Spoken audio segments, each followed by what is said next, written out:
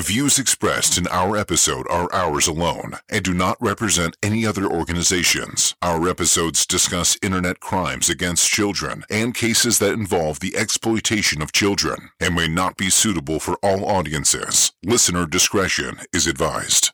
Yeah, we don't want to do anything to scare your children. That's the last thing we want to do. We don't want to scare anybody.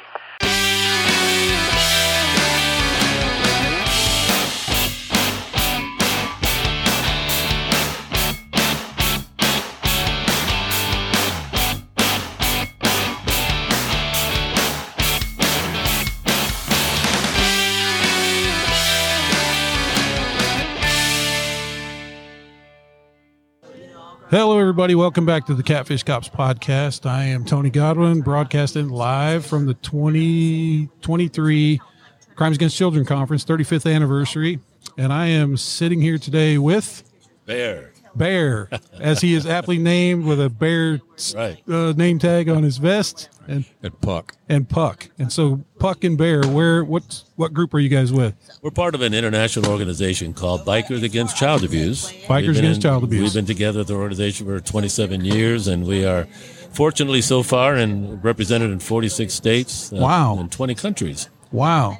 That's the good news. The bad news is we need to be a lot bigger than that for dealing with the problem that we're all dealing with regarding child abuse. What's the concept behind it? Well, the concept is to how we can empower children to not feel afraid of the world in which they live. You know, when children go through an abuse situation, you can imagine the fear that comes into their heart. And so our goal is to remove that fear, give them a sense of security that they know that we're going to be there for them 24/7 until the moment that we first bring them into our biker family, all the way until the end of the case. No matter how long that may take, we'll go with them to depositions, hearings. We'll go to them, of course, ultimately to court, where the real critical moment can be that testimony they give in their case. But the difference with us is that we're with them the entire time, and when they have to testify and look across from where the witness stand and they see those pews, which might be empty, if for whatever reason the defense attorney decided to subpoena their friends and family, but instead they'll find those pews full of her biker or his biker family. And so how did something like this get kicked off?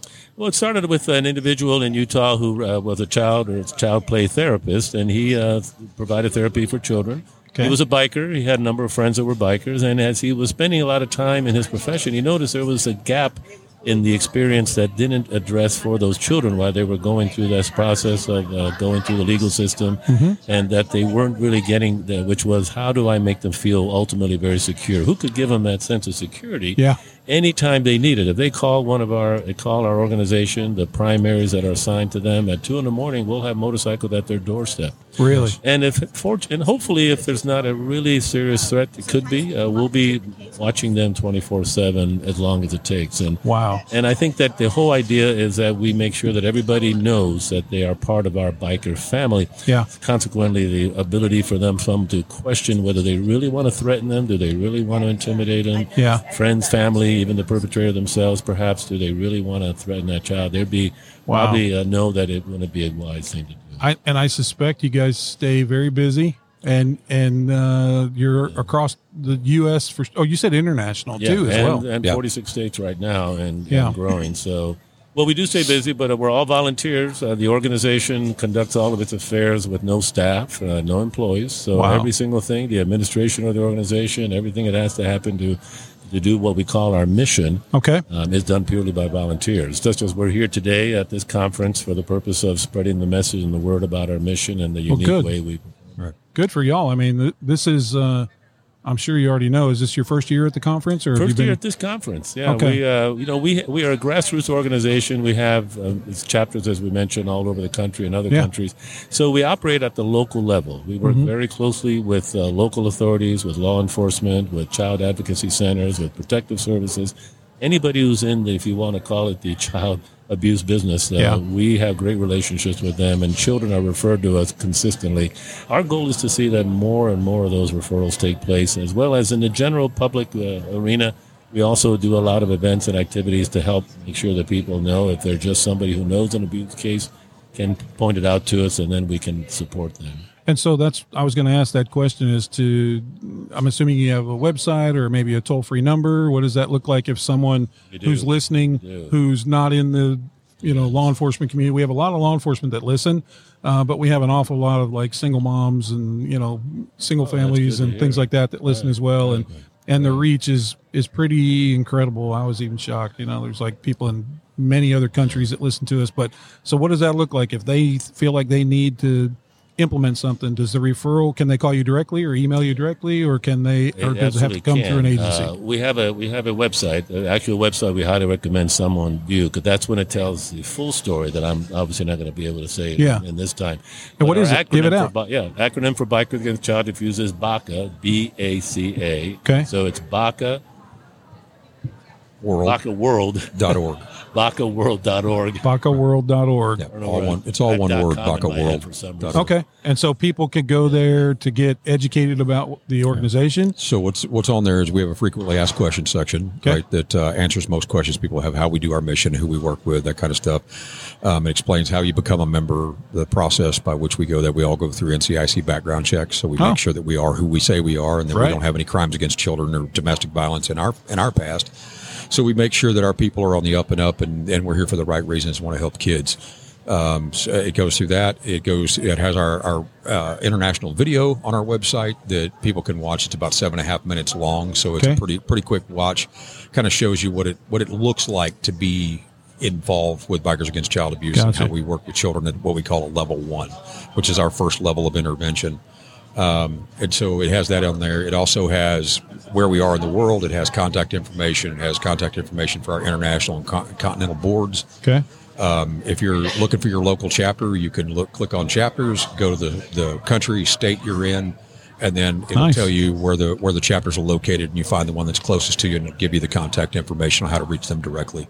Wow. So each chapter has their own helpline. I got you. Okay. For those listening that are with agencies, for example, including any law enforcement, others, we always welcome the opportunity to come in and make a presentation. Okay. And sometimes we also ask some of our agency friends to come in and speak to our folks as well in our chapter meeting. Interesting. Also. So we like that interaction. Those relationships are a very critical part of our success. Absolutely. I know I've been in law enforcement a long time, 30 years. I'm close to retirement, but I've been working in, the child exploitation area for 18 or so years. And I know I've personally been to cases in court where I've seen your members that are present, like absolutely surrounding families that are there just for support and just everything about it.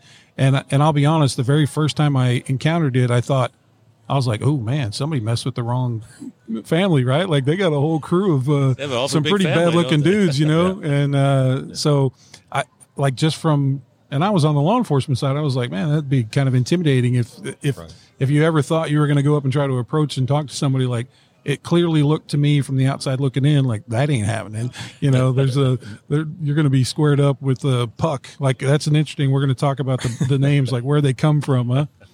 They carried over, or do you get that when you came in the group?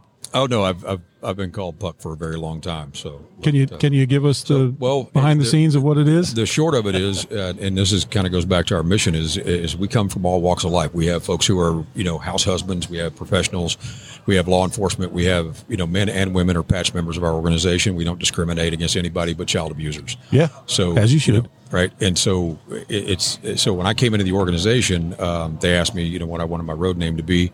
When I was a kid growing up in Houston back in the 70s, we used to play a lot of street hockey, and I was kind of a portly kid, and they were like, "Oh, he's built like a hockey puck," right? And so, like me, right? They were like, "He's as wide as he is tall," that kind of stuff, right? Because kids back then they're not unlike they are today. They were mean, And yes, they were. You just dealt with it, and but I was called Puck, and then I grew up, and now currently I'm a professor of English, and so I really like Shakespeare, and there's a character named Puck who's kind of a mischievous little character. And for our listeners, they would never know because sitting in front of me is a man with a beard that looks like ZZ Top-ish, right? Yeah. Looks like a tough, just a badass, and as I'm sure you are and stuff. But, man, great job. And so where does Bear come from? Well, again, these road names come from a variety of reasons. Ultimately, it's simply a lot of our members are given a road name based on observations made by their other fellow members, why they are in a support status before they get a patch. If there's something they might have done, it can be something embarrassing. Of Next course. thing you know, they've got that name. Of course. I'm glad mine didn't stick when I was a kid because I got picked on just as much, Mine was Stubby, and so I'm glad that never kind of followed me. But who knows? But man, great things that you guys are doing, and welcome to the conference. As a local guy who's experienced this, just had no idea what it was, because I remember even asking the prosecutor, I was like, what's going on? Like, where is this family tied? Like, they definitely got some connections with people here, which was kind of refreshing, And so I guess for our listeners' sake, give us you kind of already described it, but I'm just like, somebody initiates and says, hey, this is what's going on. Like, what could a listener who needs that service, what could they expect? So you want to field that, Barry?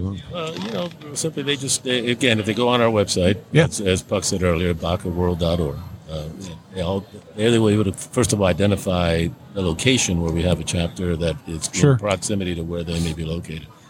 What they do is they simply reach out to us immediately at that point, and then that chapter representative will be in touch with them, and there's a helpline there for every one of them, and they will reach out to them, and they will make it a time to visit and establish if it meets qualifications, does it meet what we would do, and does it fit our mission. And if it does, we'll get out there and spend time interviewing with them. And so that's a good question is what's the criteria for that? Does it have to be an ongoing investigation, or is it the early stages? Or so one of our main criteria is there has to be a security need, right? Okay. We work best with children who have some type of fear. They're afraid to go to sleep. They're afraid to be in their own home, something like that. And that's not hard to do with abused children, as we all know. That's one of the main things that they experience is that loss of safety. So that's one of the main criteria. The other thing is it has to be a verified case. We're not going to go into the mom said, he said, she said stuff. It has to be a verified case through the family court system. There doesn't necessarily have to be a criminal case, because that's not up to the child. That's up to prosecutors. Yeah. So we don't want to lock those children out and say, well, we're not going to help you because, right? I mean, our goal is to help those children be empowered to understand that what happened to them, but it doesn't define them. Absolutely. And so that's what we kind of move towards. So, if there's a court case, we want to know, when are we going to court, all that kind of stuff. So we can set that up for our membership to be present. Nice. And whatnot, and make sure that the child's needs are being taken care of. We also will help pay for therapy for families who don't have the resources to do that. We'll work with local therapists and things like that. Okay. We paid for equine therapy, art therapy, martial arts therapy. I mean, whatever's recommended, that's what we're going to help kind of. And so the big question I think people will ask is, how much does it cost them for you guys to do all this? Everything. How much does it cost them? Yeah. How much does it cost them? Not a dime. Yeah, and I think I knew the answer to that already, but I just wanted to emphasize it that, here we are. We have a group of, I assume, men and women, who are just have hearts for doing the right thing for the right reason. And what a better group than to save kids and help them out, and to do so at zero cost. Yeah, our assets are our members. They give an extraordinary amount of time. So it's really not about us, it's about the child. The focus is on the child, what the child needs are. To be there to help them remove that fear, which makes them a much better person testifying to. Nice. And we achieved that. As Bear said earlier, we've been around for 27 years. Yeah. So the best testament we have is we've had children who've grown up in our organization as members, children who are now members of our organization. Wow. We have former BACA children who are now BACA members. Wow. Because they go out and full circle, man. They talk about the change that we made in their life and how we empowered them, and now they want to pay that back. Wow. Well, listen, if there's anything that we as a podcast can do, we're happy to get the word out about your organization. Give me the website again. BACAworld.org. BACAworld.org. And then from there, they can kind of get a little granular about where they need to go, and then get directed immediately, right? There's links there where you can contact international or continental public relations or whomever you're looking for. If you're a person who's in law enforcement and you're looking for, contacts in your area, shoot us an email. Whole list of them. Okay. Shoot us an email. And so you're from the Houston area, Bear. Where are you from? Florida. What part of Florida? Orlando, Central Florida. Oh, I took a job down there a very, very long time ago before I was a cop, and I'll tell you off air where my office was located, because if you've been there a long time, then you'll probably know what I'm talking about. But it's probably not. County, by the chance? Is it? Polk County? No. Okay, we have a very well-known sheriff in Polk County who pursues exploited children. Very. Okay. All right. Yeah. Well, listen, I hope you guys enjoy the conference. I appreciate you carving out a little time to come and raise a little bit of awareness, and anything we can do to help you, whether it's come and do any kind of trainings you might need, look us up, take a sticker or whatever, hit us up.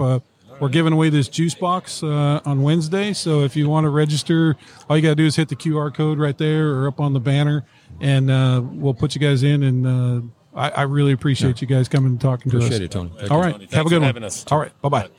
Thank you for listening to the Catfish Cops podcast, brought to you by Brandon Poore and Tony Godwin. For additional information and available resources, please visit our website, www.catfishcops.com, and click on the resources link.